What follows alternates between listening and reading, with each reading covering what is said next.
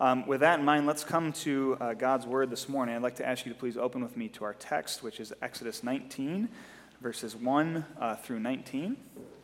Exodus 19, 1 through 19. And as Lois had mentioned, we're starting a new sermon series this week. We're sort of pivoting a little bit. So during the season of Lent, we were looking at the book of Exodus, and specifically, we were looking at the first few chapters of Exodus, where the Israelites were enslaved in Egypt.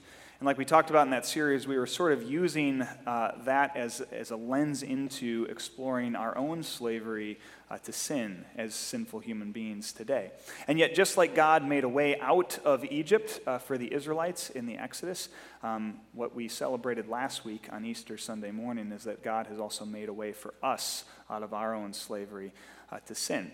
And we're still in the book of Exodus for the next 2 weeks, but we're going to kind of pivot because once God led the Israelites out of Egypt, he started leading them to the promised land and into his presence. And we're going to be tracing that theme of God's presence with his people throughout both the Old and New Testament the next number of weeks, culminating ultimately in a few weeks on Pentecost. And so we're going to look at one of the first instances of that where God meets with his people on Mount Sinai here in Exodus 19. So again, Exodus 19, verses 1 through 19. And this is what the text says. On the first day of the third month after the Israelites had left Egypt, on that very day, they came to the desert of Sinai. After they had set out from Rephidim, they entered the desert of Sinai, and they camped there in the desert in front of the mountain. Then Moses went up to God, and the Lord called to him from the mountain and said, "This is what you are to say to the descendants of Jacob, and what you are to tell the people of Israel.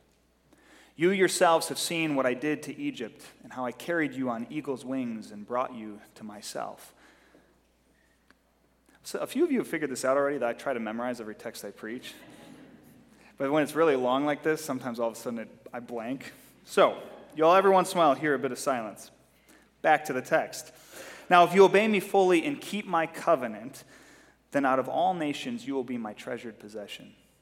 And though the whole earth is mine, you will be for me a kingdom of priests and a holy nation. And these are the words you are to speak to the Israelites." And Moses went back and called the elders of the people to himself. And he set before them all the words that the Lord had commanded him to speak. Then all the people said, "We will do everything that the Lord has said." And so Moses took their answer back to the Lord.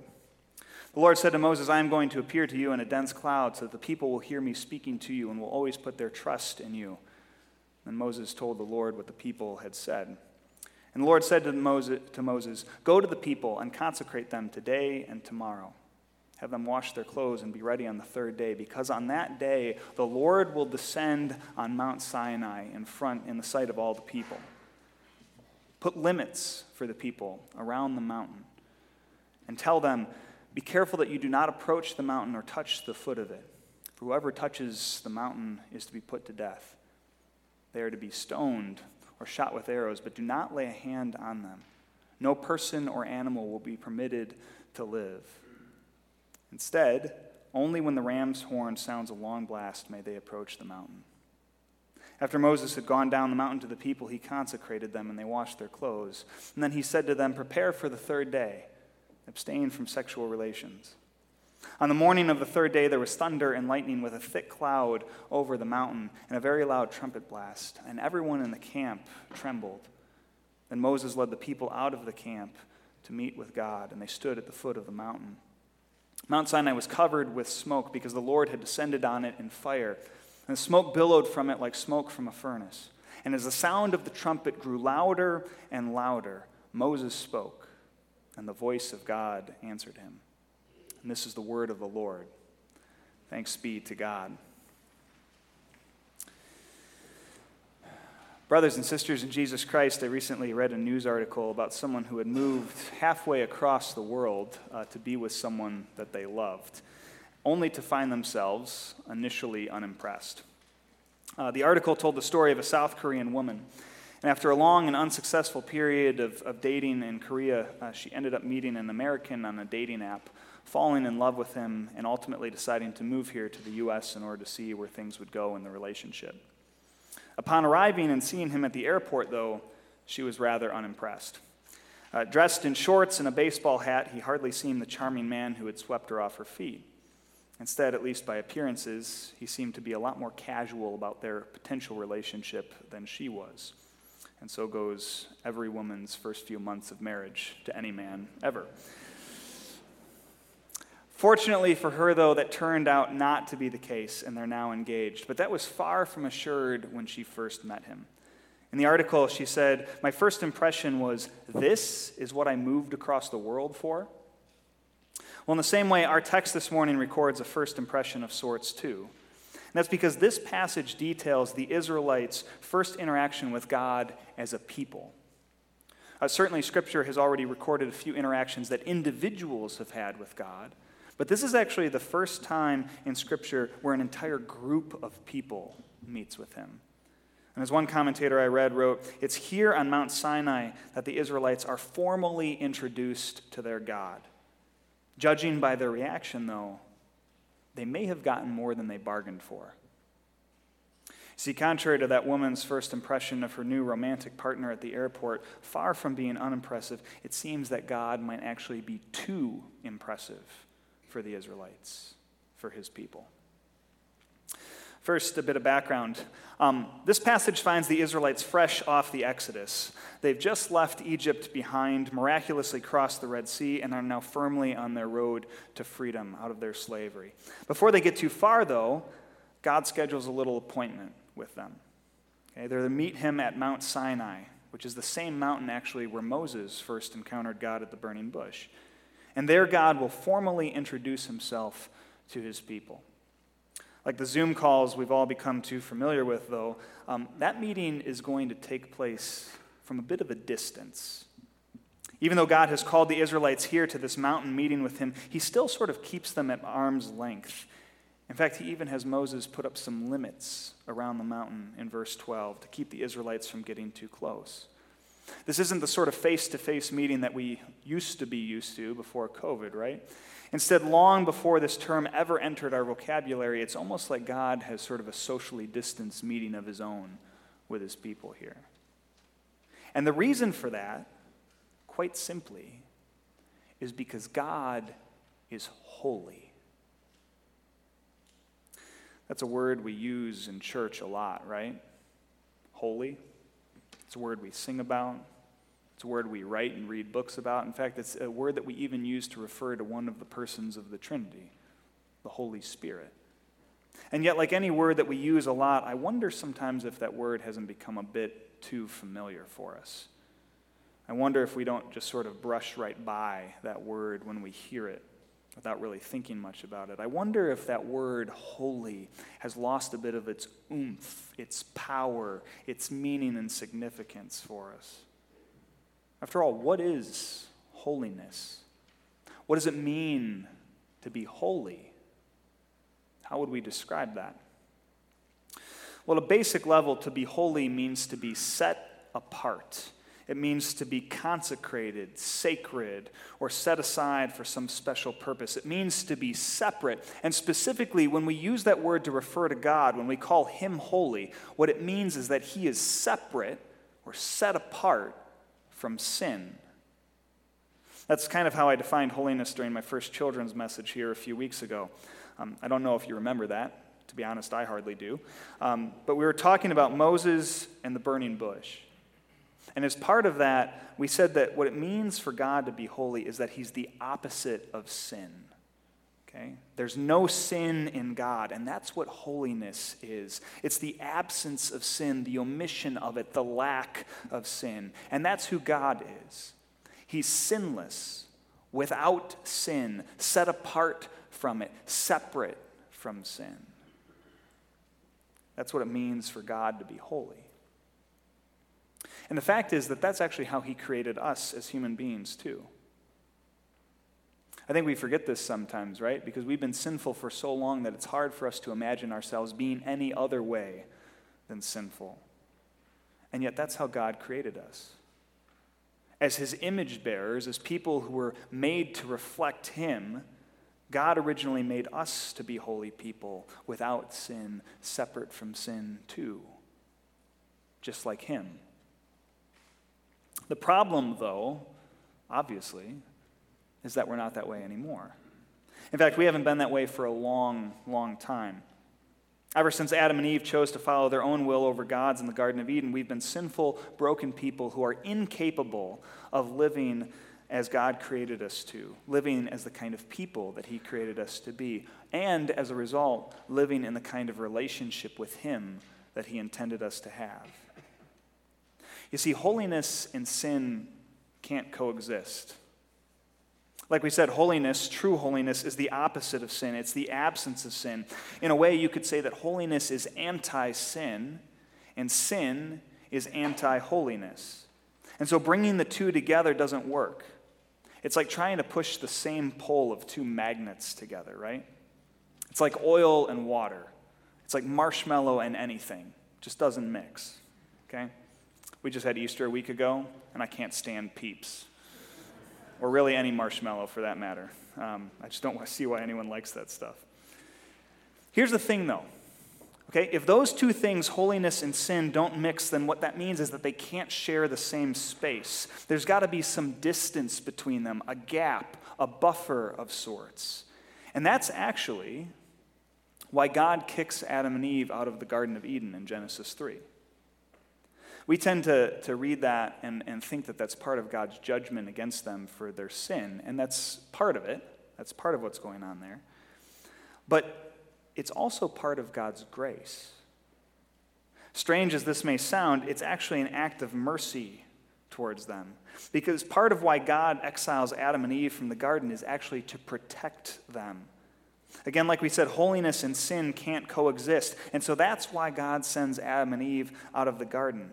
He's putting some space between them, some room, some distance, so that his holiness doesn't consume them. It's a bit like if you were to bring an ice cube into a room with a roaring fire in the fireplace. That's not going to work, right? Something's got to give. Either the ice cube's going to win or the fire, but it's probably not going to be the ice cube. It's going to melt, right? And the same thing is true of us in the presence of a holy God. Our sin and his holiness can't coexist either. Something's got to give, but it's probably not going to be God. And so part of what we see in Genesis 3 in Scripture is that God starts putting a bit of distance between himself and us as sinful human beings. And as counterintuitive as that might sound, he actually does that for our good. He does it to protect us. Because of our sin, we can't relate to God the way that he created us to anymore. We can't walk and talk with him the way that Adam and Eve used to in the Garden of Eden. We can't experience his full presence anymore. Because as sinful people, the fact is that we can't stand his holiness the same way anymore. And so that's why God puts some limits, some boundaries in place in our passage this morning. Again, in verses 10 through 13 of our text, God tells Moses, "Go to the people and consecrate them today and tomorrow. Have them wash their clothes and be ready by the third day, because on that day the Lord will come down on Mount Sinai in the sight of all the people. Put limits for the people around the mountain and tell them, be careful that you do not approach the mountain or touch the foot of it. Whoever touches the mountain is to be put to death. They're to be stoned or shot with arrows, and not a hand is to be laid on them. No person or animal shall be permitted to live.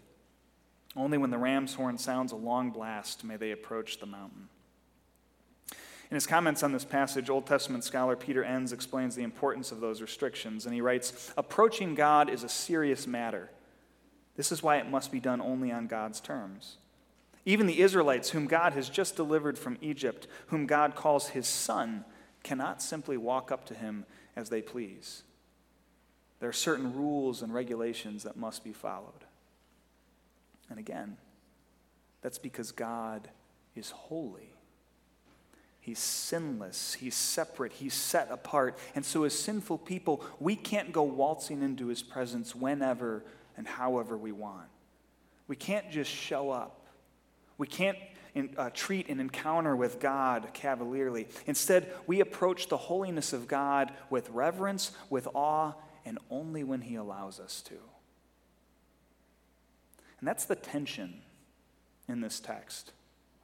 Because God is holy, yes, separate, sacred, and there's some distance between him and his people here. And yet the fact of the matter remains that he's actually the one who's called his people into his presence at Sinai. Verses 16 through 19 record it. On the morning of the third day there was thunder and lightning, with a thick cloud over the mountain and a very loud trumpet blast. And everyone in the camp trembled. Then Moses led the people out of the camp to meet with God, and they stood at the foot of the mountain. Mount Sinai was covered with smoke because the Lord descended on it in fire. The smoke billowed up from it like smoke from a furnace, and the whole mountain trembled violently. As the sound of the trumpet grew louder and louder, Moses spoke, and the voice of God answered him. In other words, part of what we see going on here at Mount Sinai in real time is the beginning of the reversal of Adam and Eve's banishment from God's presence in Genesis 3.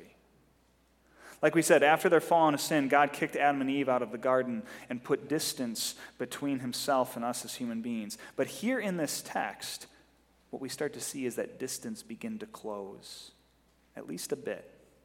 For the first time since our fall into sin, God has called a people back to himself. Like we said, he's done it with individuals before this, and you get little glimpses of it. But this is the first time that he does it with an entire group of people. He doesn't have the Israelites come all the way up to him. They still have to stay at the foot of the mountain. There still has to be some of that space, some of that distance. But he does call them close. Closer than they've ever been with him before. Closer than pretty much anyone other than a certain few individuals have been in a long time. And there is hope in that. Okay, there's hope for Israel in that, but there's also hope for all of us as human beings as a whole. There's hope because part of what that means is that sinners though we are not going to be estranged from God forever. We're not always going to be on the outside looking in. We're not always going to have to stay at arm's length away from him. Instead, eventually, we're going to be able to experience his presence again the way that he created us to.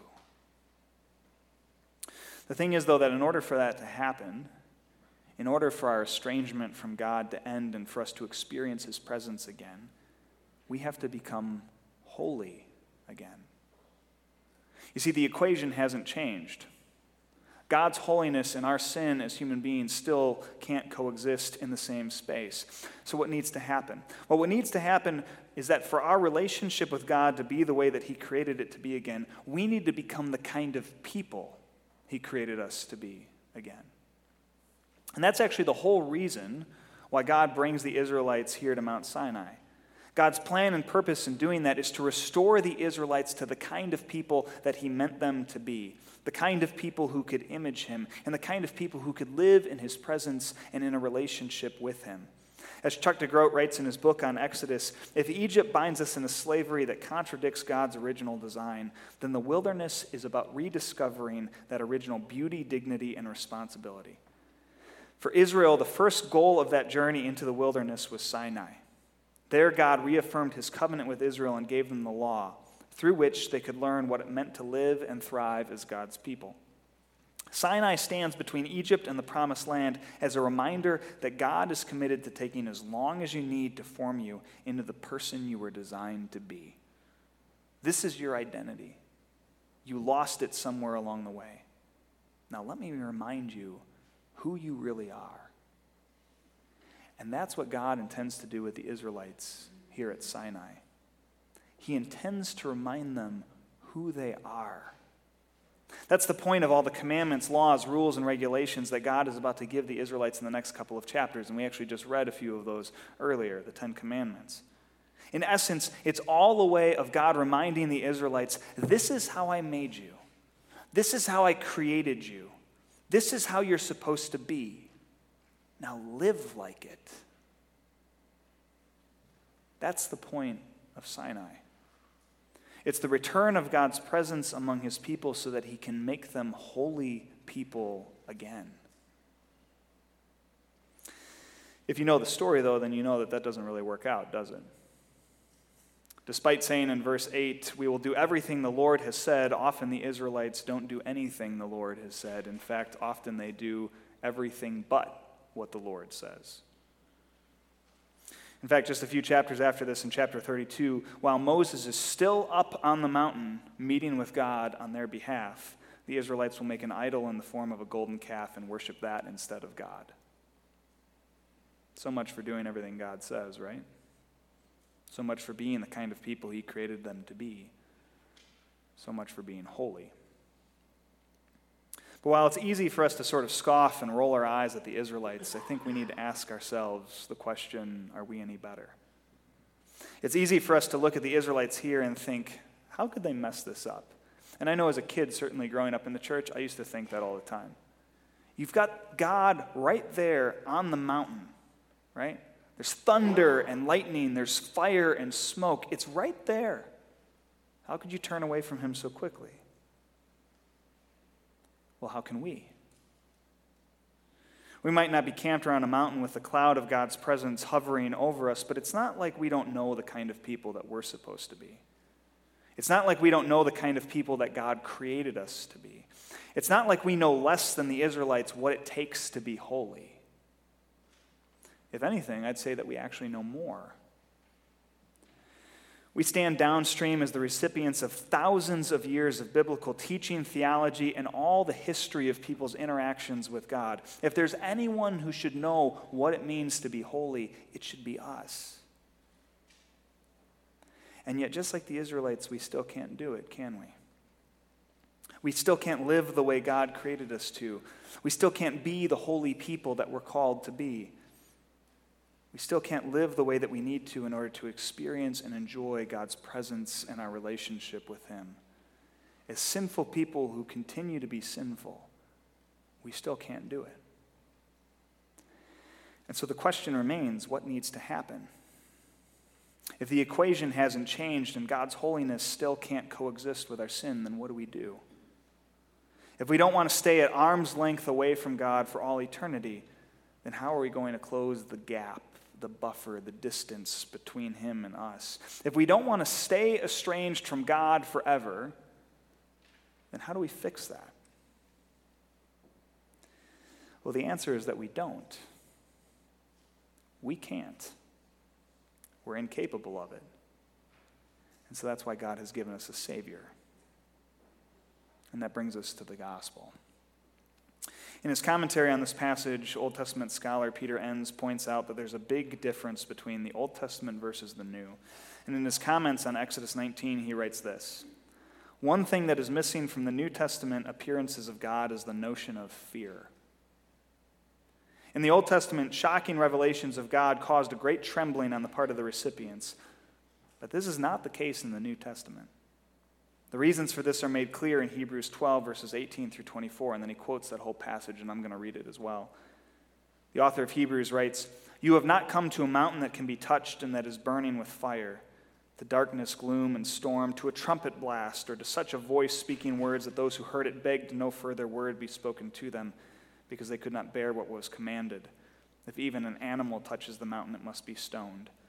The sight was so terrifying that Moses himself said, 'I am trembling with fear.'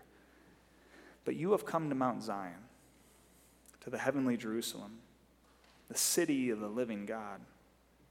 You have come to thousands upon thousands of angels in joyful assembly, to the church of the firstborn whose names are written in heaven.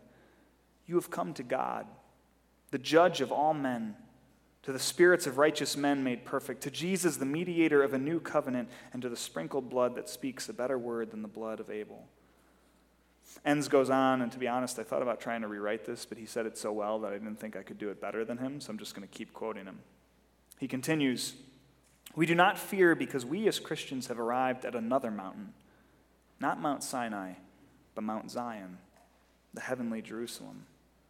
Not only this, but we have come to angels and heavenly saints, to God himself and to his Son Jesus, the mediator. We do not fear because we, even now, are given access to God in heaven, not on an earthly mountain, but on his heavenly throne. We, like Isaiah, see the Lord high and exalted on his throne, but a trembling fear does not come upon us. Why? Because as the author of Hebrews explains elsewhere in the book, Christ the mediator, by his once-for-all sacrifice, intercedes for us. We therefore have confidence to enter the most holy place." The factor that makes the difference between the New Testament saint and the Old Testament saint is the work of Christ. This is not to say that we enter into his intimate presence casually without reverence, but it does mean that since the death and resurrection of Christ, we enter into that presence with a degree of joy, thanksgiving, and confidence which were wholly lacking in Exodus 19. For we know that we are without sin before God and have been reconciled to God through Christ.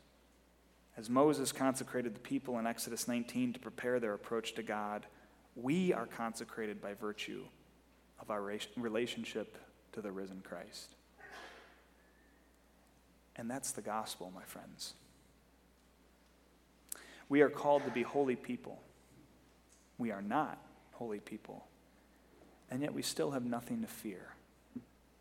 We no longer have to worry about being banished from God's presence like Adam and Eve in the garden. We no longer have to worry about being kept at arm's length from God. We no longer have to worry that we're not the kind of people who will be able to have a relationship with him. We no longer have to worry about any of that because we are forgiven. As Enns writes, because of the risen Christ, we've been redeemed, we've been renewed, and we have been invited back into a relationship with God. We've been invited back into his presence. It doesn't mean that we don't still try to live as God's holy people. It doesn't mean that we don't still try to live the way he created us to. It doesn't mean that we don't still strive to live in a way that reflects our relationship with him. It just means that he's not going to take his presence away from us when we fall short. Because of Christ, we are God's people again. Because of Christ, the gap has been closed, the distance eliminated, and the separation healed. And that is our hope and assurance as God's people today. Thanks be to God. Amen. Will you pray with me? Lord, we thank you that even though you are a holy God and we are not holy people, you have made it possible for us to be transformed, renewed, and redeemed in your Son, Jesus Christ. We thank you as well for the fact that you give us your Holy Spirit who leads and guides us in our lives, works day in and day out to sanctify us and make us people who can reflect the sacrifice that Christ has made for us. Lord, help us to continue to live more and more as people who are open to that work in our lives each and every day and who are grateful for the incredible redemption and gospel good news that you have made possible for us. It's in Jesus' name that we pray. Amen.